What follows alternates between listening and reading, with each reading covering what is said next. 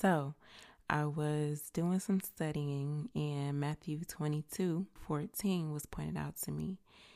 And the Lord had me to get a grasp on what it means to be chosen. And He says, many are called, but few are chosen. And those who choose to answer the call are the ones who will then be chosen. And so the call is an invitation to become chosen. And many of us feel the call that we have on our lives. And at that point, you are so close, because it usually goes from feeling it to really recognizing it, and then to full-fledged execution of what's being asked of you.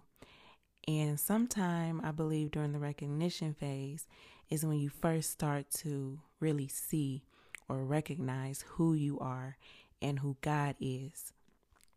And at some point between recognition and execution is when you first start to realize why you're getting so much backlash or you're going through so much warfare.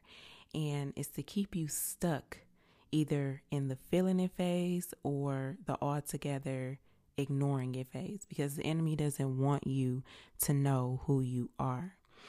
And now there is a time for silence and a time to speak.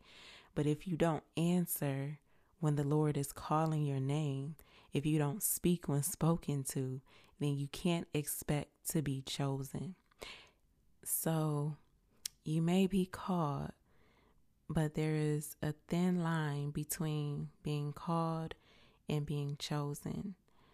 And remember that during your journey, during your walk, wherever you are on your walk, if you are just now hearing the gospel, if you have been in the gospel, if you're in your recognition phase, if you're in your execution phase, whatever phase you are in, just remember to not disrespect others' journeys and where they are, because it's not for us to bash other people's walk.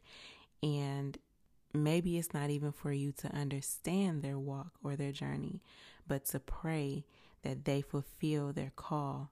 So if you have not already, please choose to answer the call so that you don't feel the regret and remorse of, if only I had answered the call, I would have been chosen. So I pray that this message reaches those who needed to hear it.